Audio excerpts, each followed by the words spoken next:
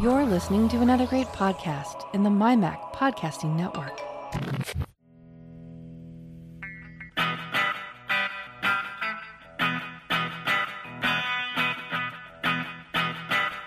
Hello and welcome to another edition of the show where we take a wander around the week in Apple, Apple News, reviews, technology, associated products, and all sorts of other things that catch our eye.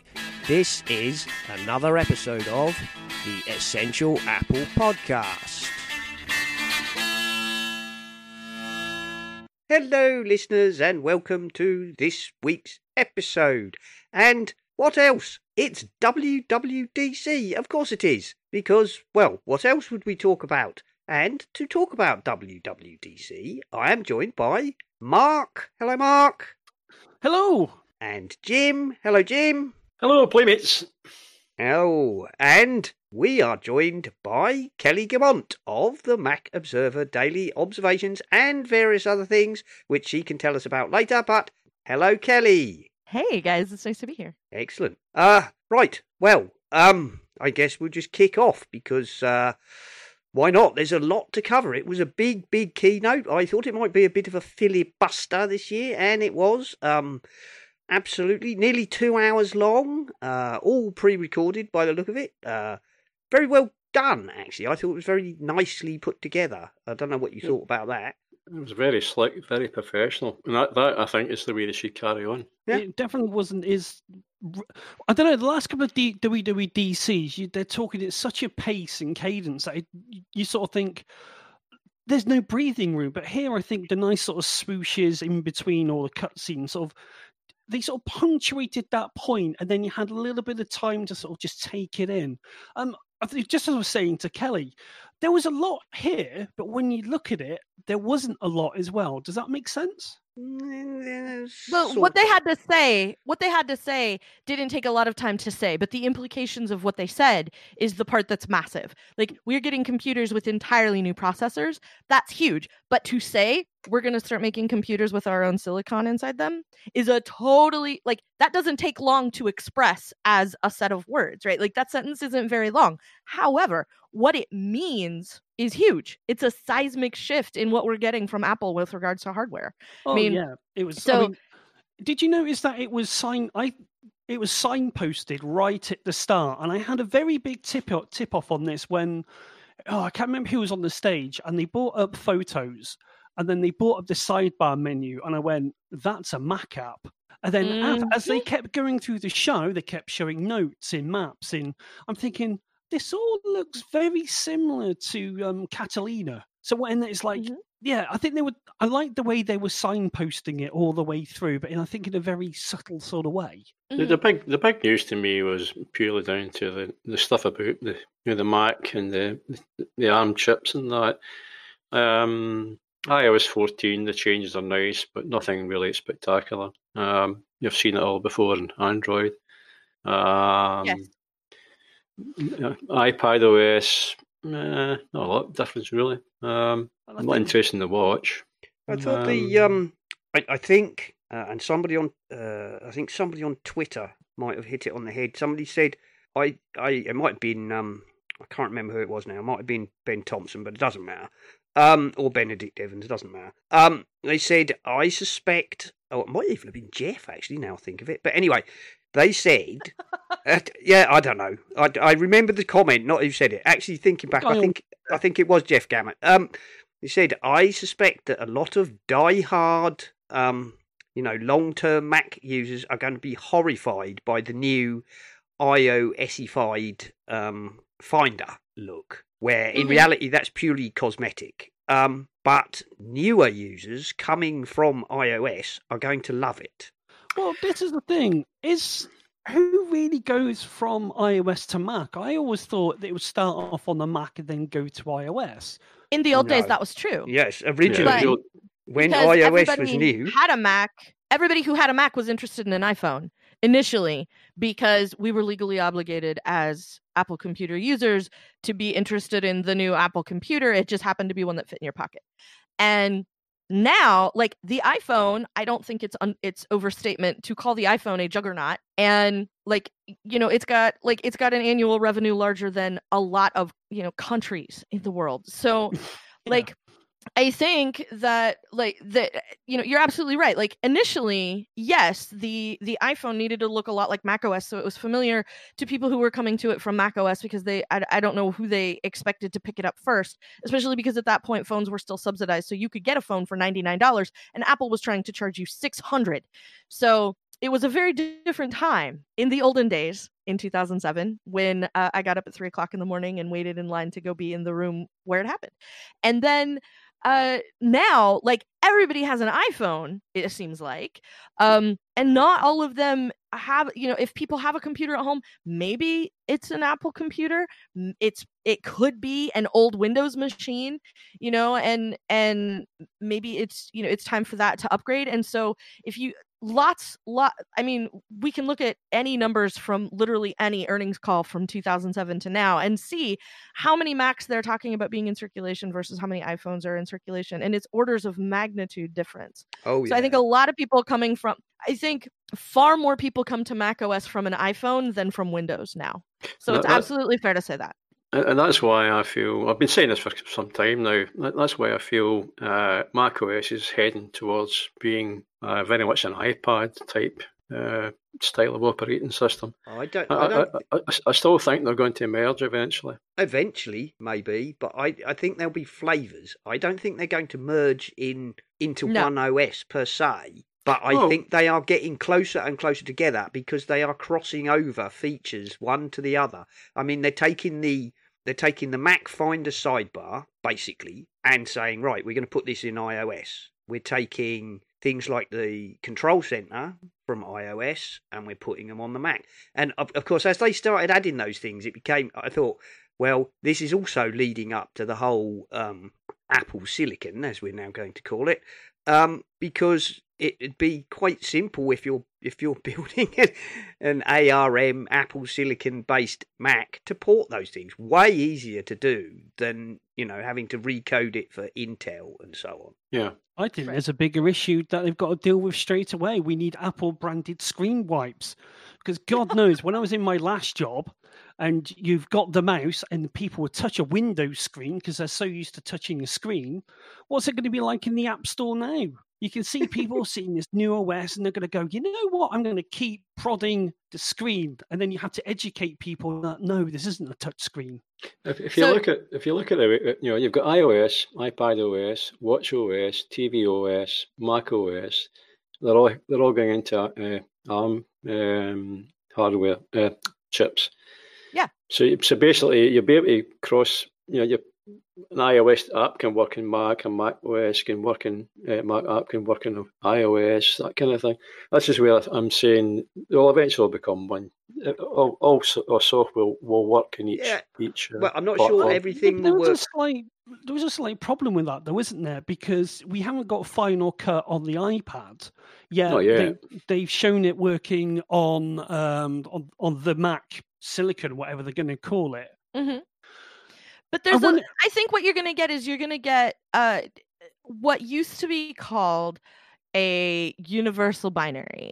This is a thing, they talked about it briefly in the State of the Union, and it's the thing that we got when Apple went from Mac OS 9 to Mac OS 10, or OS 9, I guess we had to call it OS 9 to OS 10 to Mac OS 10. I think didn't we also have universal binaries when we went from 68K to PowerPC? To PowerPC, yeah. So like we've seen this transition before, and basically what happens is you get one app, right? There is one blob of code, one file that you download from wherever it is that you're downloading it from.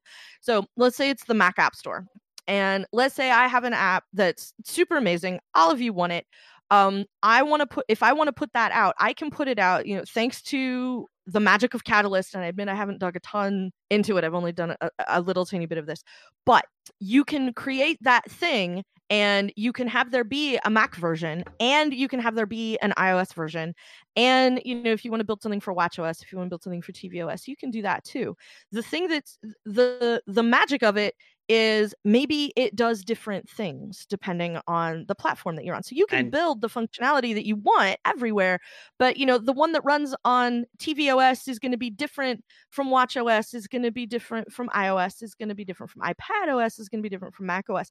And I just rattled off all those different versions of operating system, but they all come from the same kernel of code, right? Because it's all using I want to say it's the Darwin kernel. Like everything comes out of that core Unix operating system. Like they were talking about system on a chip. The system on a chip, I believe, is going to be some flavor of Darwin. Like I'm sure Darwin has evolved over time. We first got that like literally 20 years ago. So I think there's a certain amount of it that's going to come from that. And so maybe you just build your app and like on macOS, it has a menu bar. On iOS, it doesn't. All you have to build for watchOS is a complication. You need to make sure that the interactivity, the interaction mechanism on tvOS is a remote control and not fingers on a screen like it is in the iPhone version. So, you can still be developing one app. You just may have like a number of parallel tracks depending on what hardware it's going to ultimately end up on. Even if it's all Apple designed hardware, like a Mac is different from Apple TV, is different from a watch, et cetera, et cetera. Yeah. And I'll tell you something. I think a lot of people are needlessly heading to their fainting couches right now. Oh, I think yes. is what's happening. Well, makes it interesting. I mean, so do you reckon that we're going to see, again, I don't want to keep banging on about Final Cut. It's the one that I'm sort of a bit sort of, because I'm using LumaFusion, and there's a few things with LumaFusion that are just making me pull my hair out at the moment. Okay. Let's say Photoshop. I mean, there's already been a bit of an outcry to say, we were expecting full Photoshop. Do you think that people would accept that if they buy an iPad, and bearing in mind they've just demonstrated that an iPad is as fast as a computer, but they can't do certain things because that's not as it was designed for? Do you think people would buy that? Or do you think people would go, well, I know I can do this much on my iPhone and then I can do this much on my iPad, but to do everything, I'm going to need to get a computer? Well, I think this is the opposite situation of what I normally describe as technological honesty, because I'm usually talking about people who have that old Windows laptop, like I was talking about earlier, have a really old Windows machine. It's 10 years old. It's 12 years old. It won't even run Windows 8, right? It barely runs Windows 7. And forget Windows 10. Like that is absolutely not a language. Some would say that's a blessing in disguise. Right? That can be true. But when people are in the market to upgrade that machine, right? The old computer, right? Yeah. Somebody's in the market to upgrade that. Like for a lot of people, if they are technologically honest with themselves, an iPad will do everything that they want it to do. Like I want to go on Facebook. I want to read my email. I want to play solitaire. And I want to be able to look at a web page from time to time, maybe some banking, right? You can do all of that on an iPad absolutely effectively. It will be faster. It will be more portable than that giant desktop tower you've got in the kitchen. It's going to be quieter. It's going to be faster. It's going to be way more compatible with all this stuff. Now, there will be a slight behavior shift, but for a lot of people, a viable option to that 8, 10, 12-year-old Windows machine, or even 12-year-old Mac, depending on how old, I have no room to talk. There's a 12-year-old Mac in my house. It's the late 08 unibody MacBook, and it still runs, and it runs Catalina, as a matter of fact. But anyway, you just shoehorn that one onto it. I mean, I've got a 2009. Yeah, I've got old machines in my house.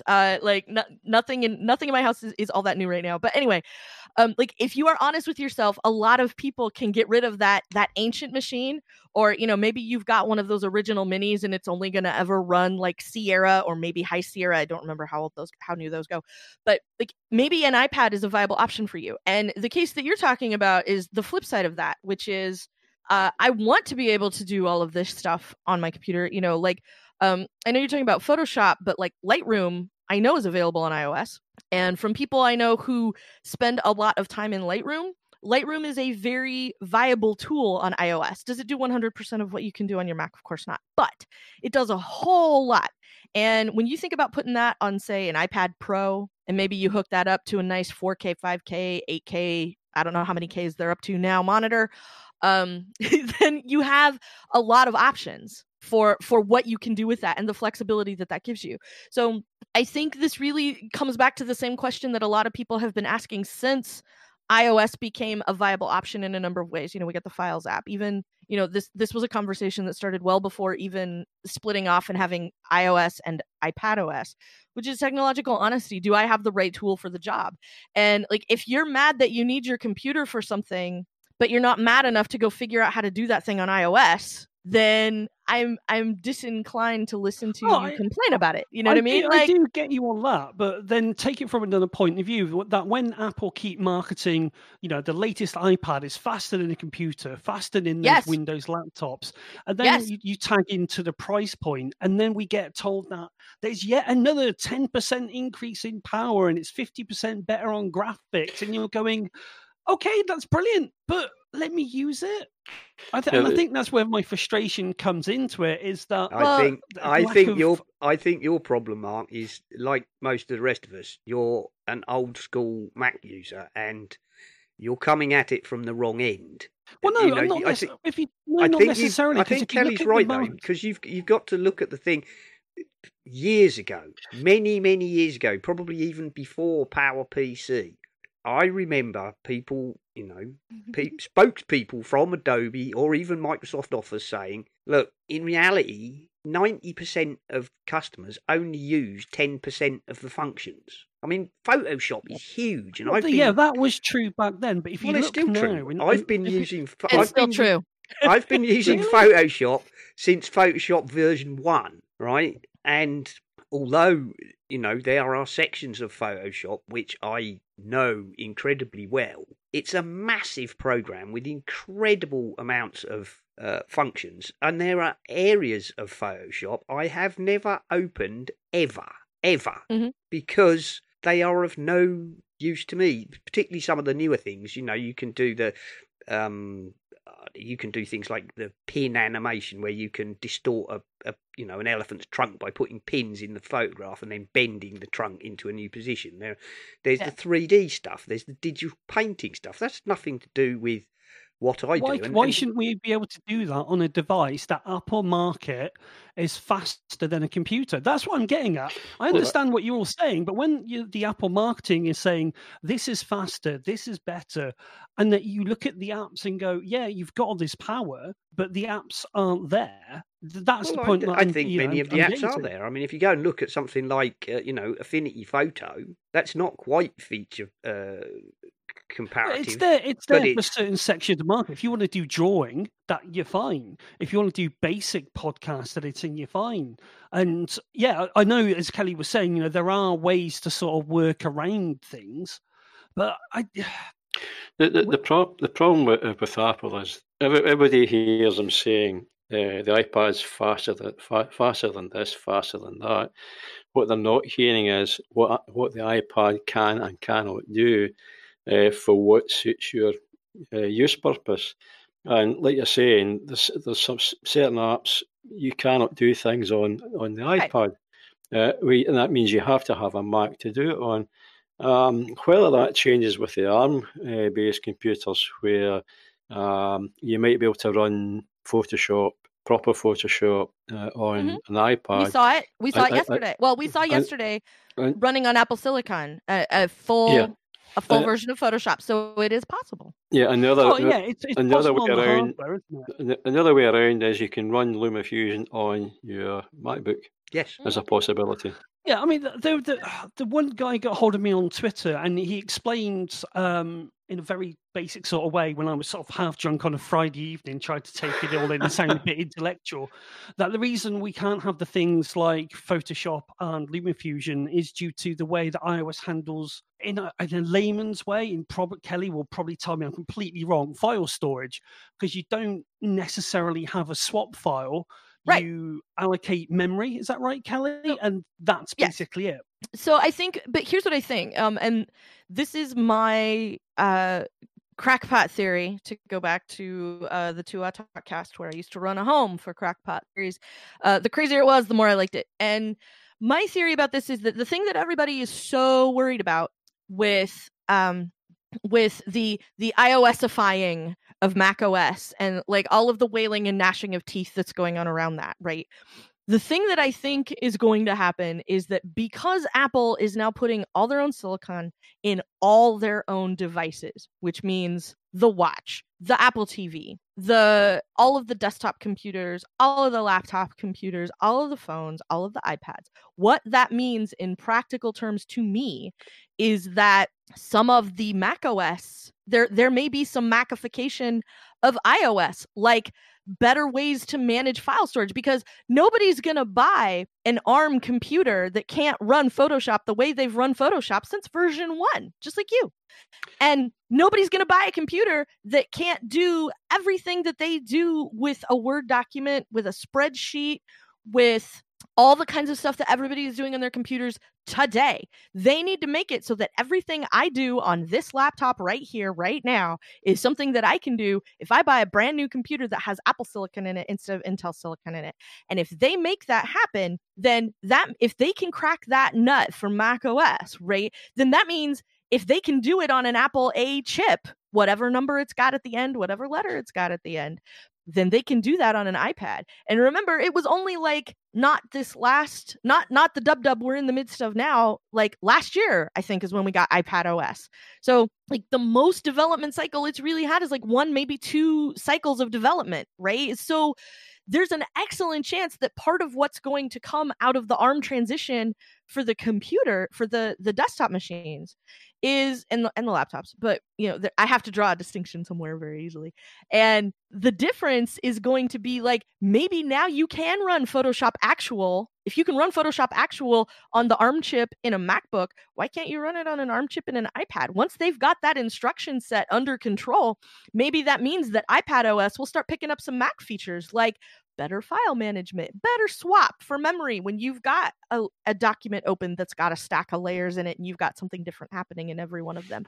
And when you're pulling from multiple files, maybe iPad OS will be able to handle that. Maybe this goes all the way back to we had to bifurcate the operating system on our mobile devices because iPad OS is going to be able to take on a lot more.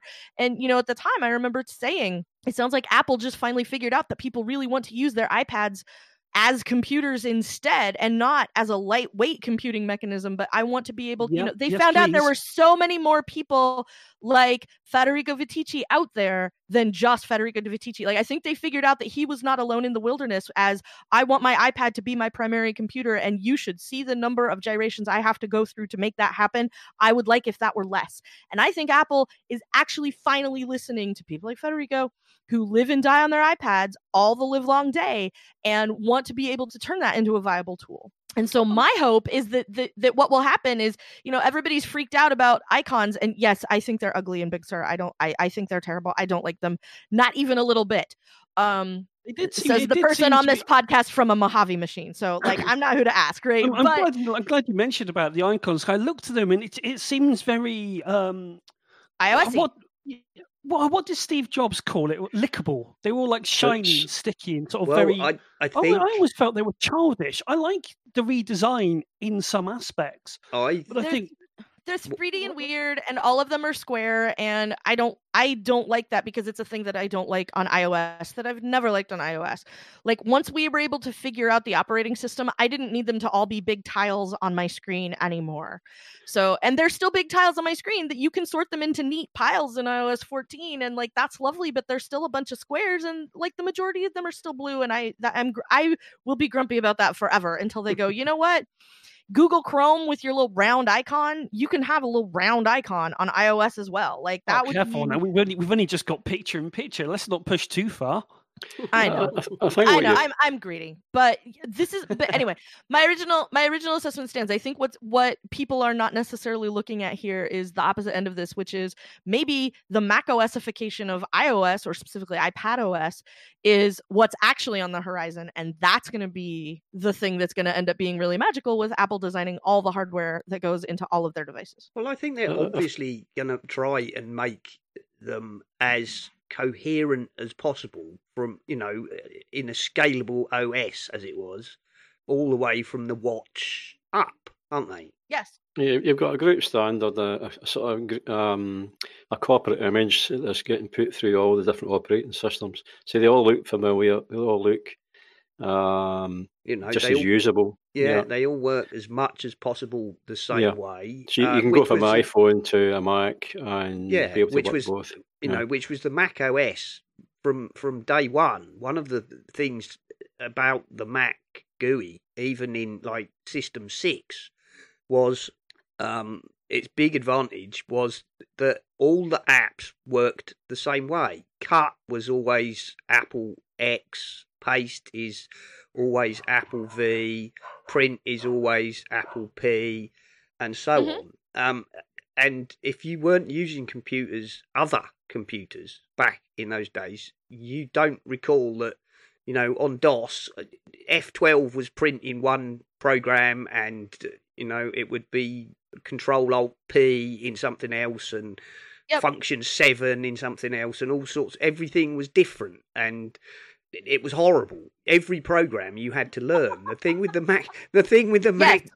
Mac GUI was it said, right, let's get a zeitgeist here, and Windows basically copied it and went, okay, well, we'll use Control-P and Control-X, but from that point on, a lexicon of computer language began to develop where it didn't matter. You could go on a Windows machine, and as long as you knew what the meta key was, P was going to be print, not F12, not F7, not some weird key combo. And so Apple have been pushing that from their very beginning of the Mac OS. So they're going to want a coherent UI and a UX as much as possible across the whole thing. So the other thing I thought that will probably scare the bejesus out of a lot of old-time Mac users was that Finder that Craig brought up looked incredibly iOS. But I bet you take away the leery background he had in the background, on the desktop, and you put down something... about notifications or Finder? Well, the Finder. In the Finder, he had a really leery iOS-type desktop, didn't he? It was red and yellow and pink and whatnot. If you, like most people on their desktops, tend to go, on the whole, for something far more muted, far more subtle, so that it doesn't clash. Not just a visual... of course it was, to make it more visually appealing for the keynote rather than practical use. It's not for... I'm saying, but that was what made it look far more iOS to a lot of people. Right, okay. I don't know, I don't necessarily agree. I think the background wallpaper, yes, it did look like a background wallpaper you would get on iOS and iPadOS. But I think the thing was there was like things like some of the buttons and some of the dialog boxes just... Maybe it's going to take a case of adjustment, but they just look too big and too tappable. And I could see a time, and I know I was joking about this earlier on, that you're there trying to do some support work and you're going to get people instinctively going out and tapping the screen. And then so you've got to train people there, well, no, you can't touch your screen. This is a Mac. You touch your iPad. So I just think some of the sliders were a bit too big, and I think some of them were... But don't you think those things tend to tone down like over time? They've oversimplified some aspects of the OS to make it look more of a combination of Mac OS and iPad OS. But what I'm saying, I think where that gives an advantage to is people who are visually impaired. You've got bigger buttons, it's much cleaner, less confusing. In that sense, it's quite good. But it's also good for anybody else. It's just a simpler, cleaner look. But yeah, I know where you're coming from. But it's a wee bit like it's not even really beta 1 yet, is it? This is the thing, isn't it? It's customer when you feedback. Look at the Mac OS, it's quite a shift to look at it and going, oh, I've seen it on the iPad, seen it on the iPad, and not to have that panic, like as we've just had the discussion about the things I can't do on the iPad, and everybody knows that you can't do it on the iPad.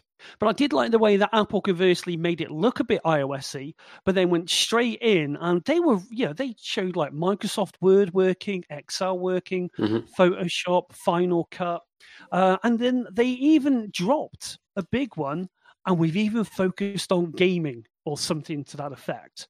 And they had Tomb Runner running. Now, I'm thinking that the Tomb Runner thing would work because it is running, I believe, and Kelly, you'll probably know, well, probably, it's obvious you know more than me.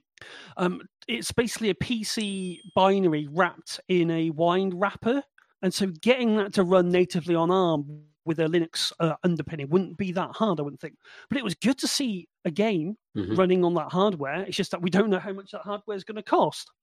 Well, there's a lot of things we don't know about it, right? Like, we don't know how many, honestly, we don't know how many game developers are going to be interested in coming to the Mac, right? Like, you know, the easy thing to say, right, is, oh, at last, Angry Birds on my computer, right? Because everybody wants to play Angry Birds on their 27-inch iMac.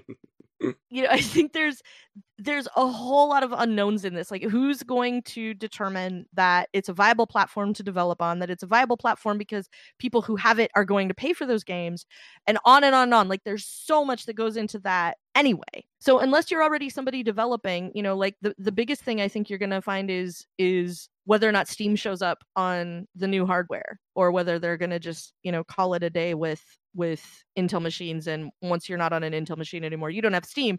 Congratulations, go buy yourself a PS5, right?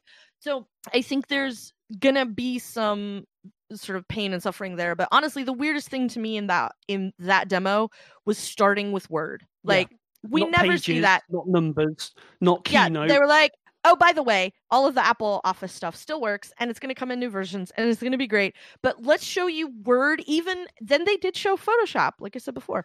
But they started with Office, and that to me was very surprising, because I still remember the Mac world where they got Bill Gates on the screen, and Bill Gates was and Microsoft was kicking in a bunch of money to Apple, right? Like $150 million or something. And like the booze that got, like, you know, he showed up on the screen, and like there were practically people pulling out pitchforks in the room there where he showed up on the screen. And so to go from that to the very first thing we are going to show you as a practical app demonstration on the brand new hardware that Apple is designing itself is Microsoft Office. Native Office, not the I wouldn't call it the dumbed down version on the iPad, because it's iOS, not the iOS version, but no, the full-on computer grade, desktop grade version of Office that is running on this brand new version of macOS. Well, that shows you how much things have changed between Apple and Microsoft. Precisely. Yeah, there's a completely different mindset with both companies, and people use Word at work, so it's good to have the full system on your Mac at home if you want to do work from home. Well, it demonstrates what Kelly said, wasn't it? Yeah. People want to know that when they buy this ARM computer, you're buying an ARM computer. You're not buying a tablet, and it is really good to see that. And conversely, I hope we do see more features like Word coming to the iPad, where I can do a little bit more, and I can't remember what the constraints are, but to see fuller, richer apps would be absolutely amazing. I would be so interested to know what else was in that Mac Mini, because they can. The skeptic in me says they're running Tomb Raider, and for me, it looks like the graphic options were pumped up. It was. Did they have it running on the screen, or was it a demo? I can't remember. I can't. But recall. it had all the reflections there. It looked to be doing a decent job, and the monitor that they had hooked up to this, whatever dev kit there was, that was a 4K ProRes monitor thing. Yeah, there's something new came out with gaming which gives such high quality details, your reflections in water and all that kind of thing. Yeah. So it's probably running that. It's just newly announced, I think. I know the question was, what kind of Mac was it running on? It was probably running on a Mac Pro. Will it work the same way with a lesser model of ARM-based computer? And also, one of the big things is you've got this ARM Mac. What do you replace in the existing Mac lineup? Because you're going to have Intel Macs. You've got the iPad, which is as Apple say, your next computer. If you're dropping a new machine, where does it fit in the line? And more interesting is a thought experiment. What about the price? Be a new line, completely new line, I would think, because it'll be getting sold along with Intel Macs. So it'll be a new product, I would think. What about you, Kelly? Where do you see this new Mac going in? Do you, like as Jim said, do you see it as a whole new product range, or as a replacement for, I don't know, the Mac Mini? Well, I think it would be odd to replace the Mini, which has a recent update, right? And it would be odd to go with, let's say, the 13-inch MacBook Pro, because that's far and away the most the I would say sales leader, I guess, of the current computer product line, right? They're selling far and away more laptops than anything, and specifically the 13-inch Pro more than anything. Even, I mean, the Air got a new update and it's a really high-powered machine now, so that could be overtaking that, but it's still like a 13-inch laptop is Apple's bread and butter, so I don't think they're going to start there either, because of the scale of that sort of production rate. So this could be one of two things, I think, and we could just get the sort of 2.0 of the developer kit mini, like whatever it is officially going to ship with. You know, they've already figured out how to put all that hardware in a mini in the first place, so maybe we get a new mini with that. That seems sort of unlikely, but when you look at the product line, it seems like what has been waiting for an update the longest is the iMac Pro. So maybe the new iMac Pro is the ARM machine, and the reason they can do that is because a whole lot of people aren't going to pay $5,000 for a computer, so it's not like they have to worry about production scaling like on a physical manufacturing, view. Like they don't have to worry about like being able to make bajillions of them at a time, at least at first, until they can ramp up to where they get to 13-inch MacBook Pro levels. But also, we have a Pro machine with our own hardware in it. Feels very Apple-y to me. That feels like a very Apple move to go, it's an iMac Pro, and it does everything that you need it to do. And, it's a screaming machine with unbelievable horsepower, and it comes in that space gray that everybody was so excited about when the iMac Pro dropped. And we're going to do this because it's the machine that maybe is the smallest piece of the lineup. And so we know we can do that reliably.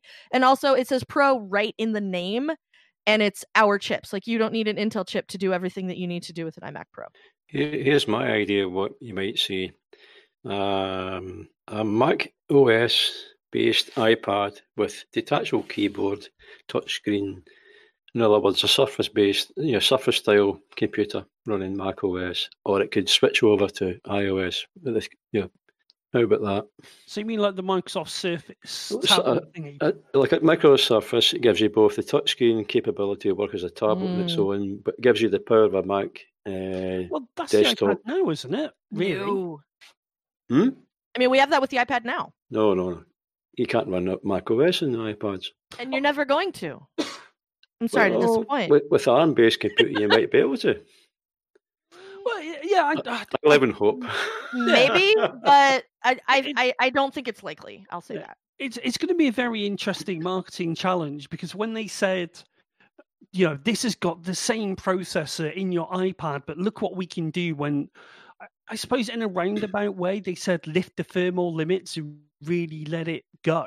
I think that's going to be the marketing challenge again, when you've got the choice of device, if to say, do I want a desktop I can do everything on, or do I want something more portable but that's got the same power but I can't do everything on it, unless they've got a really big plan for that. That's why I feel a lot of professors could would love to have the power of a Mac Pro in a portable device like an iPad. Big screen, 11, 12-inch screen, maybe even bigger. You've got a detachable keyboard. It's much more portable. It's got lots of power. It can run cool because it's an ARM-based computer. It's always on, connected. You have the ideal portable computer for a professional. That's either an iPad Pro or a 13-inch MacBook. Like, those things already exist, except for the detachable keyboard on the laptop. Like, you can still do that, because if you are portable and on the go, like obviously your needs are different than they're going to be at your desk where you're plugged into an external monitor and an external keyboard and all of that. So I think they've gotten as close as they're going to get to that. And part of the reason for that is I feel like Windows went through a couple of really just terrible iterations before it got to the point where it is now, which still is not a good place with the touchscreen piece. Like, I feel like part of the reason that macOS and iOS need to remain separate is because the interaction mechanisms for them by default is separate. Because if you have an iPad, there's no keyboard attached by default. Like, out of the box, a laptop comes with a keyboard attached and a trackpad attached, and out of the box, an iOS device, an iPhone or an iPad does not. And the way that you interact with something that has a keyboard attached versus not is a fundamentally different interface. And I don't want Apple to cross those streams ever, because it's a terrible experience on Windows, and I don't know how it gets better. by letting Apple try to do the same thing. It's not right. Yeah, I agree with you. Maybe I'm just too old school and set in my ways, but like I never want to put my fingers on my laptop screen, and I rarely want to hook.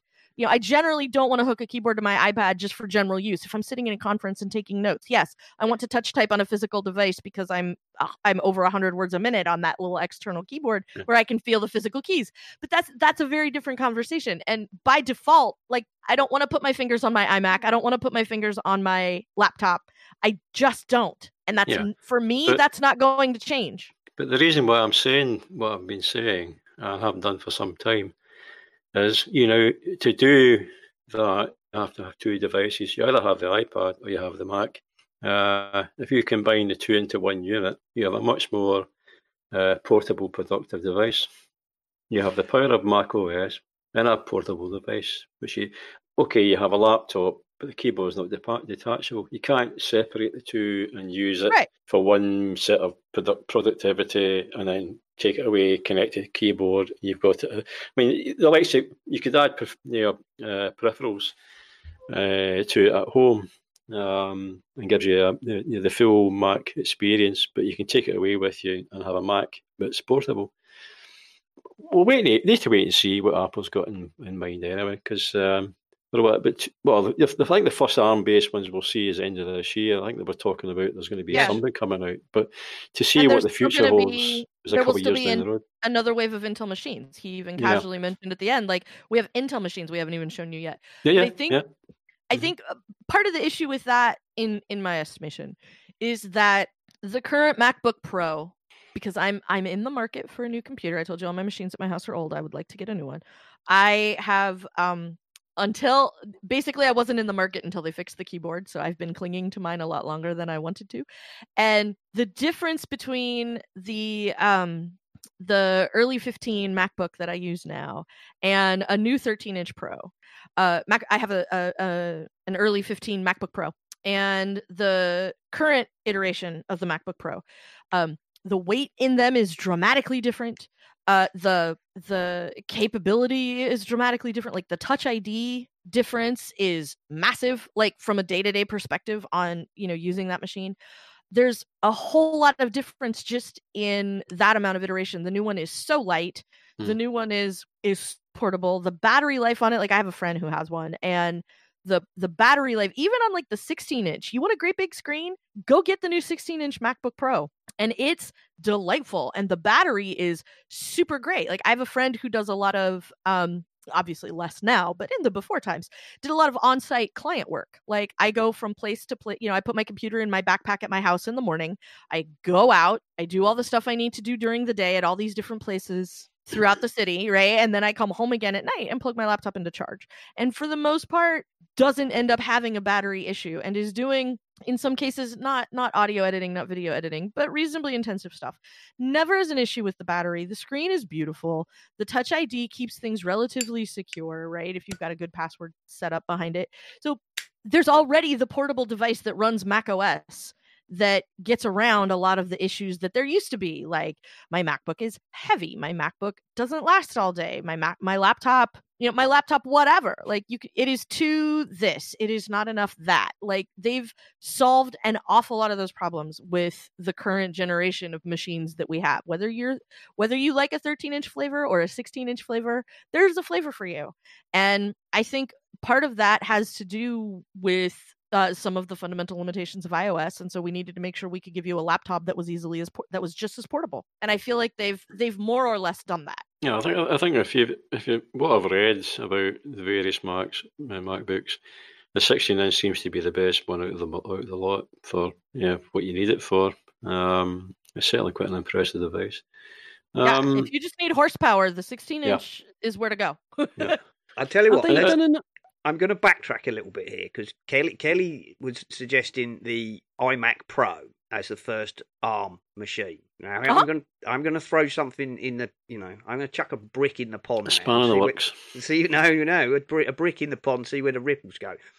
I think one of the reasons they started was Office, okay, is to say, if you go and buy one of these, right, because that is, let's face it, for 90% of people working on a computer, Office is one of their biggest applications. So they started with that to say, look, if you go out and buy one of these, you're not going to get burned. You are going to be able to run, your corporate office environment. And how about part of that is to say, okay, we'll leave the laptops alone for now and come out with a new Apple Silicon iMac. Let's face it, the iMac is well overdue for a refresh. Yeah. Mm-hmm. Not the Pro, because but the main, if you like, I know it doesn't sell anywhere near as much as the laptops, but what is for many people the Office Mac. You get a decent sized screen, you get a keyboard, you get a mouse. That again is not, the biggest market portion, but it's big enough to push it out into a big slice of offices. I could see a lot of,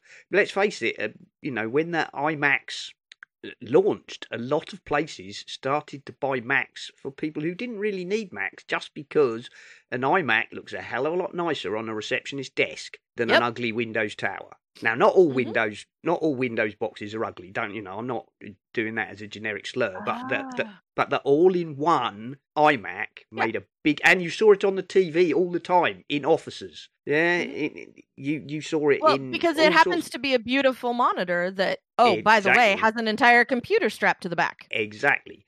But that meant it then percolated from that into an awful lot. It started off with people who got posh offices and wanted to have nice-looking computers. Mm-hmm. So the iMac is quintessentially the Office Mac. Mm-hmm. That's just a thought from, that's my...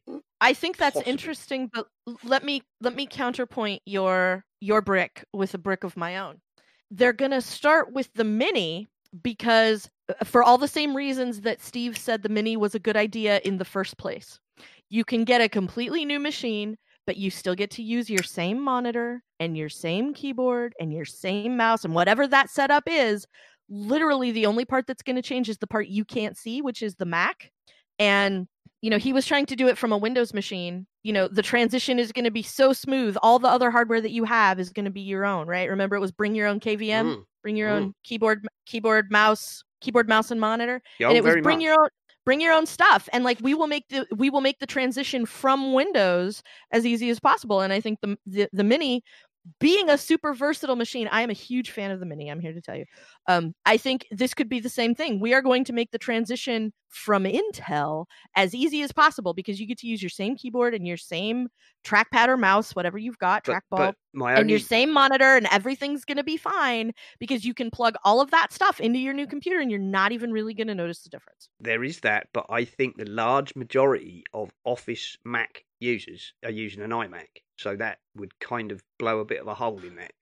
I could see the Mac Mini being the first ARM machine for a completely different reason, and that would be if they could pitch it low enough, they could say, go out, buy a Mini, test the water of an Apple Silicon machine, and prove to yourself that you are not going to get burned. And a lot of Mac geeks would probably go out and buy one without replacing their existing Intel Mac, because then they would be able to they could compare and contrast and play and experiment and find out what it's like. And if you can do that with enough influencers, you are going to get people saying, you know what, I've pretty much abandoned my 27-inch 2019 iMac for the Apple Silicon Mini because of XYZ. And I don't know. It's only going to work if that only works if they go back to it being a $300 or $400, I guess it wasn't 300 when it started. That only works if it goes back to being a very, very inexpensive machine, because I think the first ones were like $400, or maybe $499.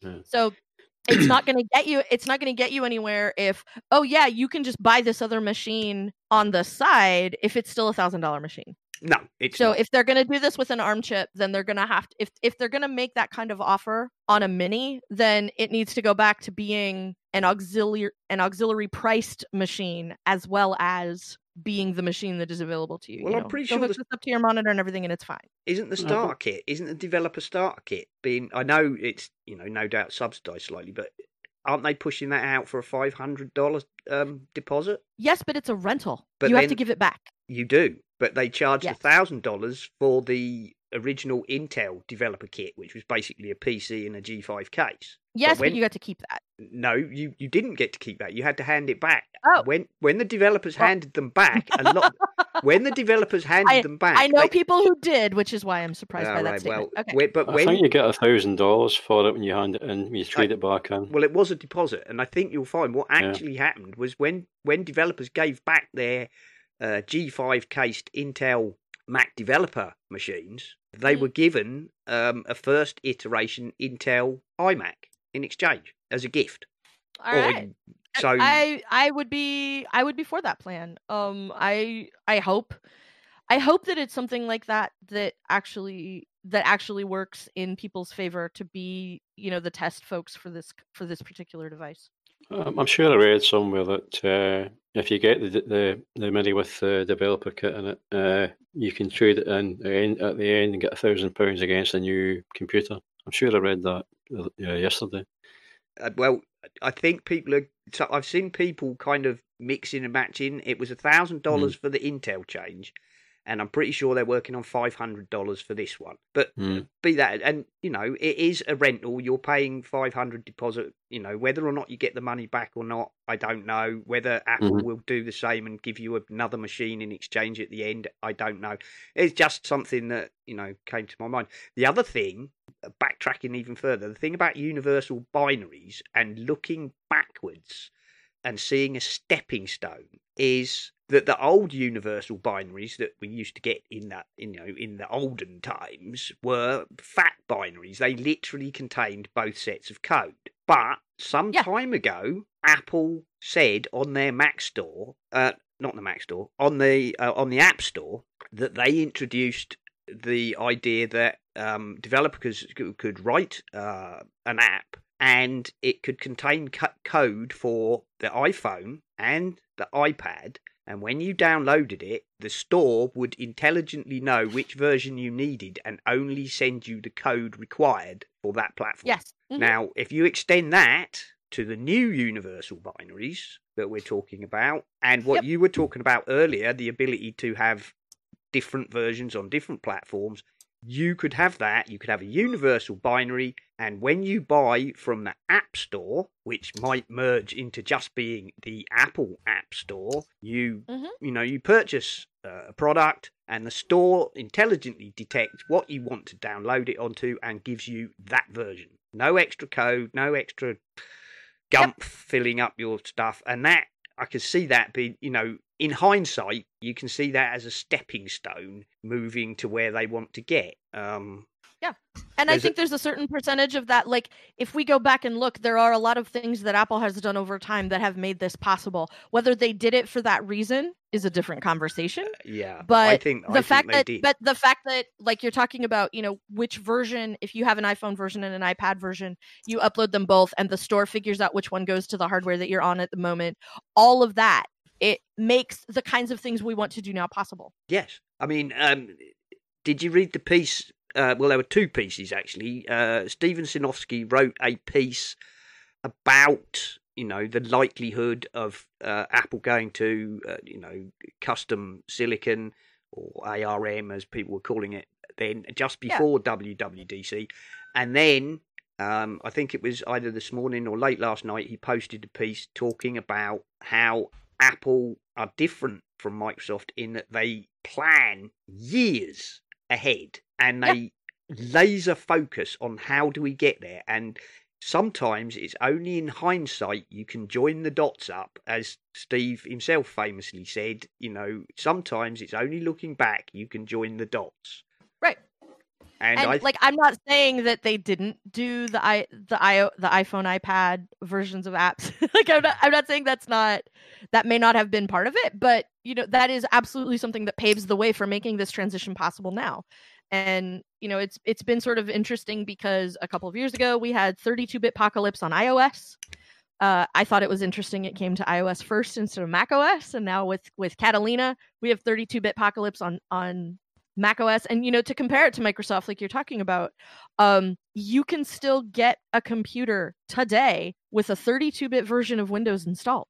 You can indeed. And as Steven Sinofsky was saying, and something Nick mentioned on this show when we were talking last week to Carolina Milanese, Microsoft have a completely different strategy and a completely different worldview, and they are tied to huge numbers of large enterprise clients, and that is both a blessing and a millstone around their neck at the same time, because they have these huge clients who are tied to them and are feeding them vast sums of money, but at the same time they are shackled to all sorts of legacy stuff that they cannot or will not let go of because of these clients who say, yeah, but we need 32-bit compatibility and we need the ability to run stuff on NT kernels, and they're shackled to that. And I've read in various places that, several times people inside Microsoft have attempted to reboot Windows in the same way as, Apple completely said, right, we're going to, have a new OS from the ground up, and we're going to call it OS 10, and it's going to be completely different and completely new, and chuck all the old legacy stuff away, and if you're not with us, sorry, you're out on the street. We'll miss you. Yeah. Yeah, but whenever that's kind of been proposed in Microsoft, it's either been shot down in flames or, over time, killed with the death of 1,000 cuts. There you go. Certainly. Like, I absolutely believe that. And I think, part of that is, economies of scale. Like, they have thousands and thousands and thousands of people. Like, go look up Internet Explorer 6 sometimes, and look at the stories there about how hard they have tried to get it to go away. And it's the thing that won't die because of all the places that rely on whatever technology there is in IE6 that, they shouldn't be relying on, but will not move from. Yeah. Like we see it constantly. We do. The other thing I thought I'd mention, and this is in many ways very trivial, but the Mac icons. Did anybody notice a kind of a slight return of skeuomorphism there? A sort of pseudo skeuomorphism creeping back in. Flat is no longer the new cool. I didn't really see anything. Where do you mean? Well, for example, if you look at darkening the icons, and I think this is the first time we've seen a guy almost do a very Johnny-esque style bit of voiceover and on the video. The chap near the end, whose name I've sadly forgotten. Well, to Jim's question, if you go back and look at the app icons on the Mac, for example, Finder now has chamfered sort of beveled edges with a bit of colouring on them.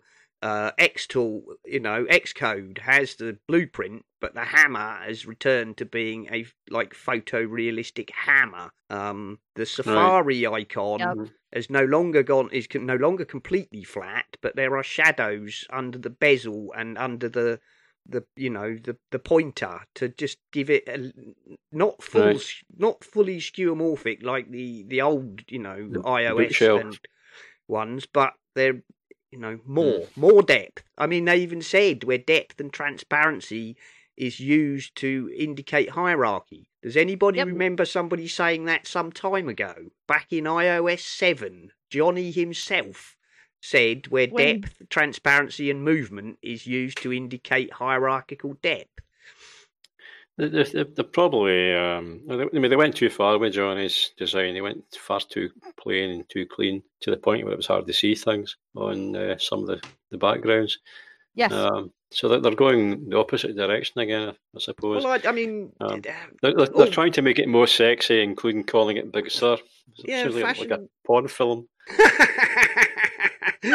I must admit, Big Sur, it was like, oh my God, what have you done? Really? Monterey would have been quite good, but maybe people in California know where Big Sur is, but I have no idea. At least most people had some idea where, what Catalina is, or even Mavericks or El Capitan. I don't know. I mean, people get used to it. People get used to everything. But I can also see a lot of people not actually referring to it as Big Sur and just calling it 1016. Well, the screenshots say 11 now. Yeah, the screenshots say 11, even though the beta download is 1016. The screenshots we saw both in the keynote and in the State of the Union say 11.0. And that was a great time to start forsaking the California landmark names, which would have been great. And Especially because if you're moving to 11, do you really want BS to be the initials for the thing that you just did? I hadn't thought of that one. Like, yeah, well, great. apparently nobody in Cupertino did either, because hi. Oh, well, if they call it 11, yes, then really, when would you think of, you're having a tectonic shift. Now would have been a time to drop the California names and go either with something else or just drop it altogether and just call it 11, and be done with it. But there we are. Apart from being more colourful and a wee bit less flat, what are your thoughts of iOS 11? OS Mac 11. I'm getting all confused here. I like the look of it. How much of it will only work on, Apple Silicon? I don't know. They're saying it's going to be identical on both. It's hard to tell from that keynote. I suspect, other than the shock of the new, which is in many ways the same as the shock of iOS 7 after the previous era of full, skeuomorphism. I think once people get used to the fact that underneath it still works basically the same, I think people will forget about it. And like some of the things you were saying earlier, like the slider buttons looking a bit big and whatnot, you're only on like the last alpha or the first beta. Many things like that refine over the course of the betas. If the beta testers like me send back and oh my god, those buttons, why do they need to be so huge? They take up a quarter of my laptop screen. Right. They'll get refined down. And if they don't get refined down in this iteration, next year they'll be shrinking the buttons and saying customers say the buttons were too big and too. Look at the Aqua interface. Over time, that that originally was really glaringly glassy, shiny, lollipop kind of effect. And by the end of the Aqua era, it was still Aqua, but it was way, way toned down from the original version. The only thing I saw about Big Sur was the changes to Safari. Much more secure, and apparently supposed to be a lot faster as well. And hopefully, it's a much less power hog as well. But other than that, I haven't seen anything exciting in it. Possibly what it will do is it'll make me move up to Big Sur, because I think my computer's it's on the last. I think a MacBook Pro 2013 model is still able to take it. It might encourage me to install it rather than Yosemite, which I haven't done. Well, there you go. I mean, I've got the same machine as you, Jim, and if I can take it, then I'll be going with it, because I like to live out on the bleeding edge, as you know. And as soon as a public beta is there, I'm on it. Hell, and damn the torpedoes. One quick thought here. So we've got these new ARM Macs. When someone, I'm going to try and phrase this so I don't sound like I'm old, but when someone goes in and says, I want to buy a Mac, I've heard about these new ones, how fast are they? How are they going to do that? Because obviously you can't do the thing of gigahertz processing. They'll be for the nerds, it's all going to be Geekbench, isn't it? And for real world people, it's, look, here you go. If we encode this 4K video on an Intel machine and it takes 2 minutes, and we can do it on this, new Apple Silicon one in 30 seconds, that's what people care. I reckon that they'll phase out saying processor speed and give more relative benchmarks, like saying you can render a file. I mean, let's face it, they already have. To a large extent, we don't get those kind of numbers for an iPhone or an iPad when they put those out. They don't even tell us how much RAM is in those. So this is already a thing that people are very much accustomed to. If I want the newest phone, the latest phone, the biggest phone, the fastest phone, like whatever adjective it is that you want to use, somebody will tell you, well, this is the newest phone, this is the biggest phone, right? So you can get those kinds of things already that, like, Apple never gave us any of that information in the first place. So, you can go find out how much RAM is in your phone if you want to know, but you have to go to some place like iPhone Arena or, iFixit that tore it down and says, like, here's all the technology that we found inside your phone. So we've already stopped having this conversation. And by and large, now that the innovation on the hardware end, like Moore's law is not 18 months anymore, like it used to be, where wasn't it speeds will double and prices will halve every 18 months or something like that.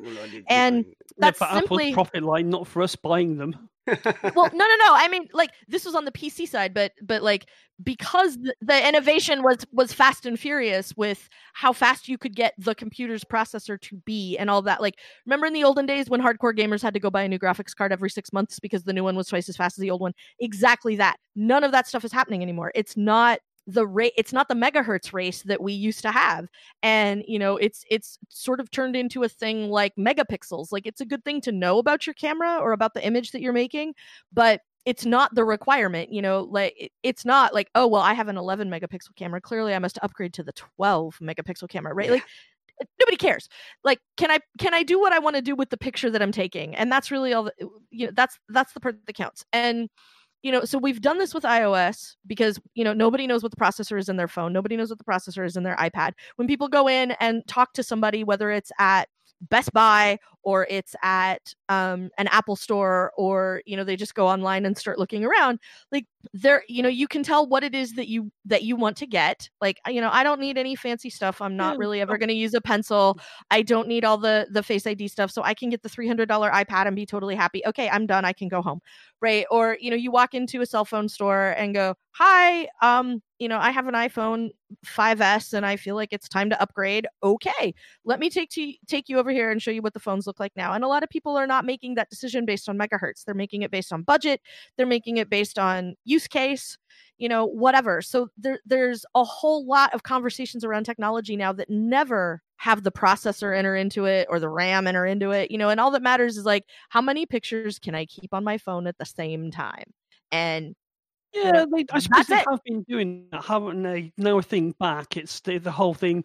They've always said this is faster than a Windows computer. This is faster than a thing. So yeah, I had a bit of a memory fog. Well, the other thing is, even now, since the the adoption of multi-core CPUs. Yes. The whole megahertz thing is no longer necessarily relevant, because if you do go and look at the tech specs of certain machines, you'll see, well, this one's running at 3 megahertz and has 2 cores, but this one only runs at 1.8 gigahertz, right? But it's got two primary cores and 2 power efficient cores, not low speed, but that's what they are, let's face it. Right. But it doesn't matter, because it becomes about how you manage the cores, and do you have, you've got high performance cores and you've got energy efficient cores and intelligent switching and multi-threading and all this stuff, and that is what gives you the performance. So Geekbench is still a bit of a sledgehammer, but at the same time, it gives you, if you really care about that, that's about the only thing you can really use to get some kind of rendering times on Final Cut. That'll make me happy. Yeah, exactly. See, practical, like something with a practical application. So, if I want to know how much improvement I'm going to get out of this machine, then it needs to be a thing like, I'm an audio editor, and currently when I export my hour of audio, it takes me 4 minutes to sit there and stare at the screen for 4 minutes to export my audio from Logic to format, right? And then so I can go, you know what, that 4 minutes, I can get that down to 45 seconds with this new ARM Mac. Is going to be shut up and take my money. Exactly. That's what people care about. The kind of the practical application of it. If you can give me the use case, that's all. That's the part that anybody wants right now, and anymore, because we've got away from that. Yeah, it's like the latest the 13-inch MacBooks. Effectively, there are 2 types. There's the 8th gen chip and the 10th gen chip that you can buy, and they run at a variety of different speeds and have a different mix of cores. So in reality, the best way to say, do I really need to pay the extra for the 10? Or, a lot of people will just buy the 10th gen because it's the newest, shiniest one and it's going to be the most future-proof. But other people were going to look at it and say, do I really need to spend that extra? What is the actual real-world time performance difference?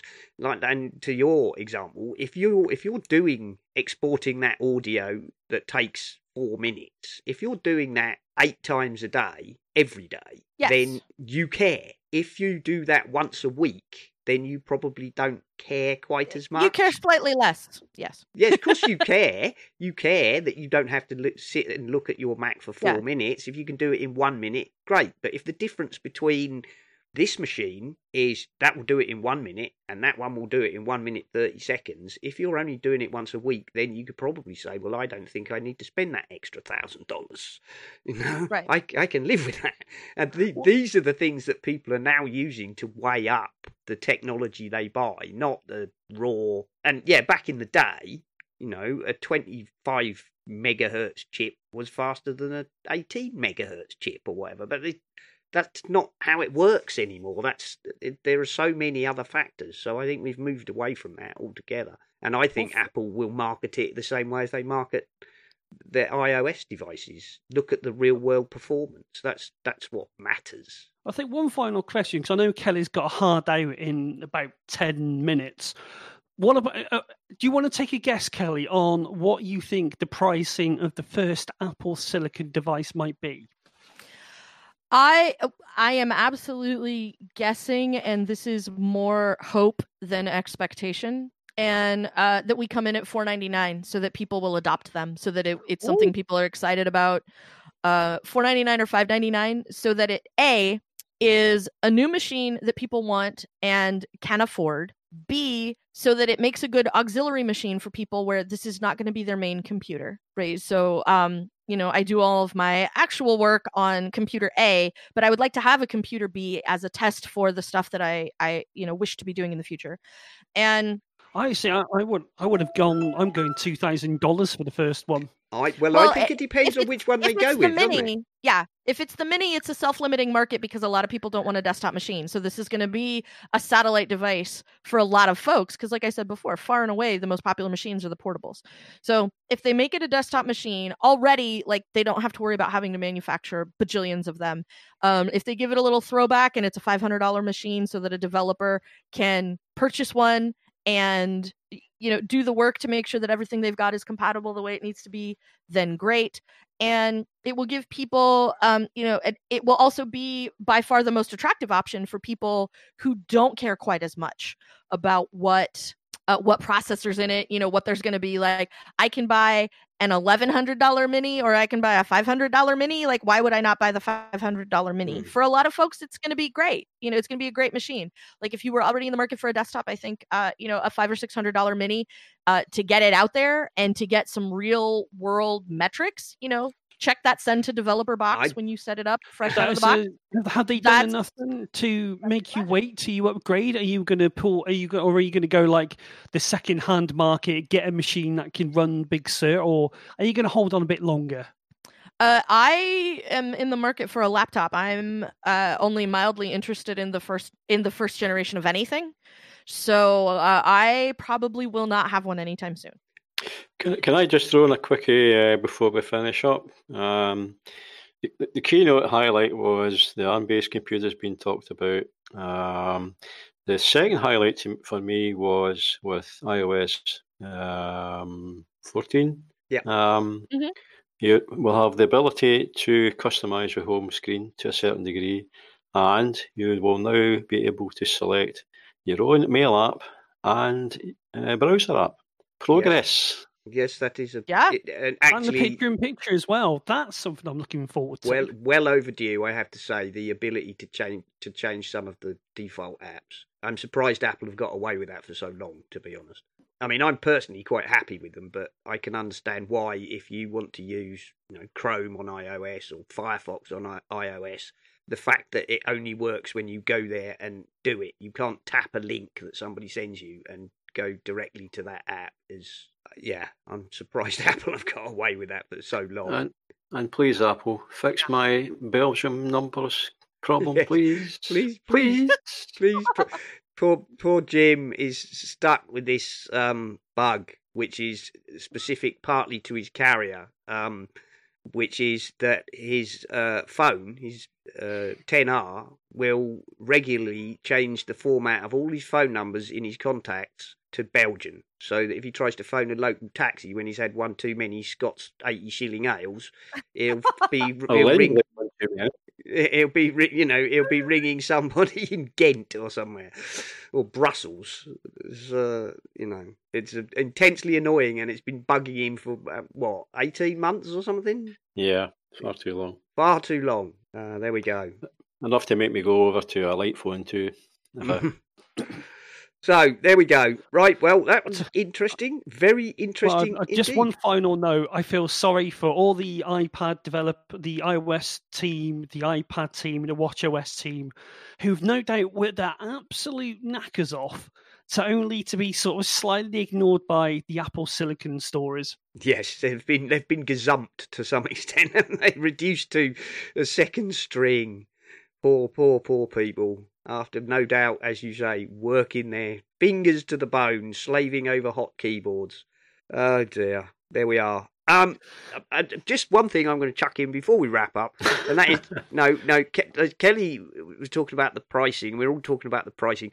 What I would like to see is Apple bringing in, replacement Apple Silicon machines and saying, here you go, we're going to bring these in at, I don't know, $250, $300 cheaper than the Intel equivalent. But I could also see Apple going down you want the new shiny hotness, don't you, you first adopter mugs? So we're going to slap a $300 premium on it. $2,000 for the first machine. And they still need an entry level one to get the students into. They do. Yeah. What I would like to see is the Mini come in at $500 to $600.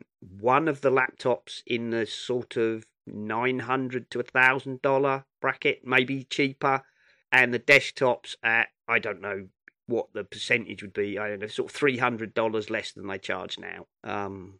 Whether Apple are going to go down that road, or whether they're going to pull the original MacBook Air, where the original MacBook Air was effectively way underpowered compared to their other machines at the time, and yet they whacked a huge premium on it. And also make the base level more than 256 gigabytes. There we go. I can see that, yeah. There we go. Right, well, Kelly has got to leave us, so we're going to wrap the show up. So, Kelly, where can people find you around the internet? Well, if you throw a rock. No.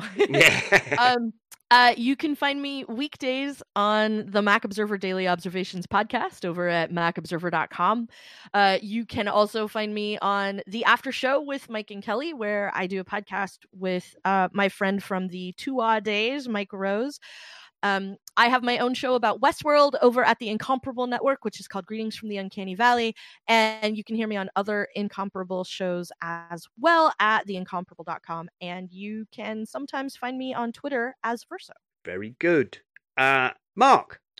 You can find me here, obviously. You can also find me on my other show that I'm doing, which is the Watching Men podcast and YouTube channel. So go out there, have a look on YouTube for the Watching Men. We just finished watching Snowpiercer and Spencer Confidential. And on the Twitter at Essential Apple, or me, as in me, not the working me, is at Ocean Speed. Very good. Jim? On Flickr as the SRPS Paint Shop and the Slack group. Also on Vimeo. You'll find the details in the show notes. And just to remind people, we have an Essential Apple Flickr group as well if you'd like to join. The more the merrier. Very good. You can find me on the Twitters as at Serenak, and that's SERENAK. All of the stuff for the show is on essentialapple.com.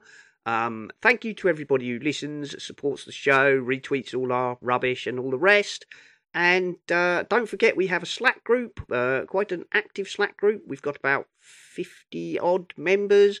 Quite a lot of chatter goes on in there, not necessarily all about the show. We have lots of other discussions going on. And I think that's about enough of us. So we'll all say, until next time, goodbye.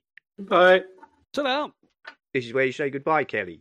Oh, okay. I thought we were just sort of done. Never mind. I was just waiting for everyone else to handle it. See you all later. See you later. Yeah. Bye, all.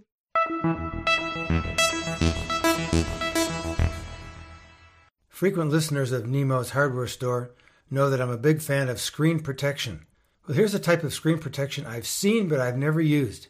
It's from our friends at Kensington, Kensington, Kensington.com, one of the oldest and most respected names in computer accessories and peripherals.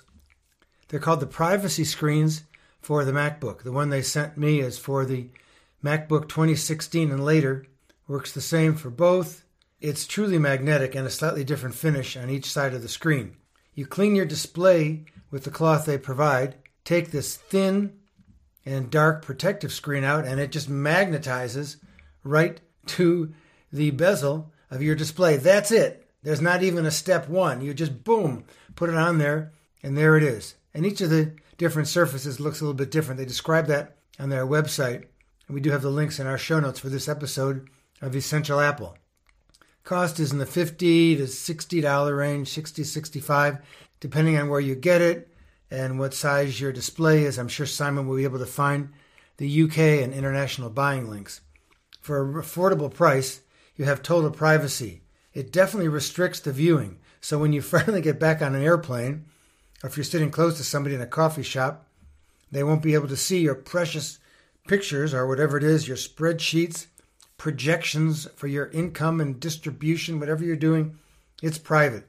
It reduces a little bit of the brightness of your screen, so you want to crank that all the way up, but it's certainly usable under all lighting conditions. So whenever I'm in a public place from now on, I will take my privacy screen from my MacBook. I'll make sure it's on there, on the display, magnetized to the computer, and I won't need to give a thought about somebody looking over my shoulder. Again, look at the website for all the specs. For instance, hiding personal confidential information from anyone trying to look from the side. Reduces harmful blue light by up to 22%. Low reflective coating reduces glare and improves clarity. You get the idea. They've really done a good job for a reasonable price. So you know who you are if you want privacy when you're looking at your MacBook Pro, regardless of the size. Get one of these. Get on with your life. You will be glad. Good work on that, Kensington. The other product that you've heard me talk about a lot is a tempered glass protection screen for your iPhone. I know there's people who think it reduces the tactile and reduces the capacitive. Baloney. There is no difference when you get a good screen. This one costs $30 in the US. And again, we'll try to find out the UK and international pricing. It's called the Diamond Clad Tempered Glass Screen Protector. The company is Diamond Dog. Their website is mydiamonddog.com. Here we go. MYDIAMONDDOG. mydiamonddog.com for the Diamond Clad, DIAMONDCLAD, tempered glass screen protector. Comes one in a case. They give you ways to clean your display on your phone and match it up. I can't recommend these enough. I can't tell you the number of times that I would have broken my precious iPhone if I did not have a tempered glass protector. I had never heard of Diamond Dog before, but this appears to be a top quality, really excellent for $30 premium glass screen protector.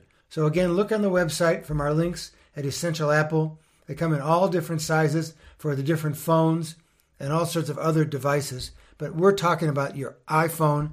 Get that thing protected, and you will be glad you do, because one day you're going to drop it.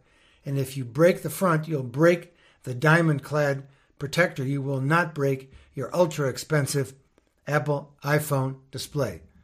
So we've made our pitch here for Kensington, privacy screen, and Diamond Dog for the iPhone screen. First for the Mac, second for the device that's in your pocket. Back next week.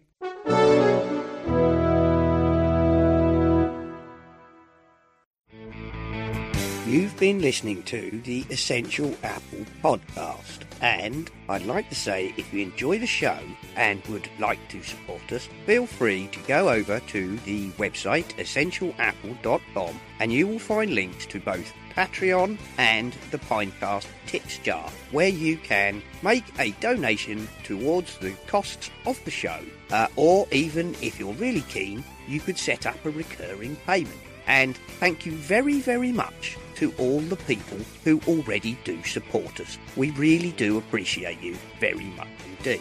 This show is, of course, part of the My Mac Podcasting Network, where you can find a variety of other shows like the My Mac Podcast with Guy and Gaz, the G-Men, Tech Fan with Tim and David, the Nintendo Club Podcast, the Geekiest Show Ever, the Three Geeky Ladies, Bart Bouchotte and his wonderful Let's Talk Apple, and possibly some more that I forgot. So why not go over to mymac.com, take a look at the available podcasts, and take a listen.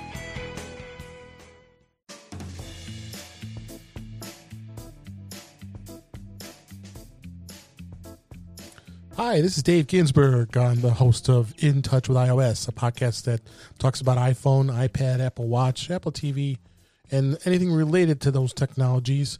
Along with my co-host Warren Sklar, we get in depth with a lot of great things that relates to iOS and its technologies. I'd love to give it a listen. You can find us at intouchwithios.com, or we are in Apple Podcasts or any podcatcher will be able to find us. But give us a listen. We'd love to have you listening to those great technologies relating to iOS. Thanks.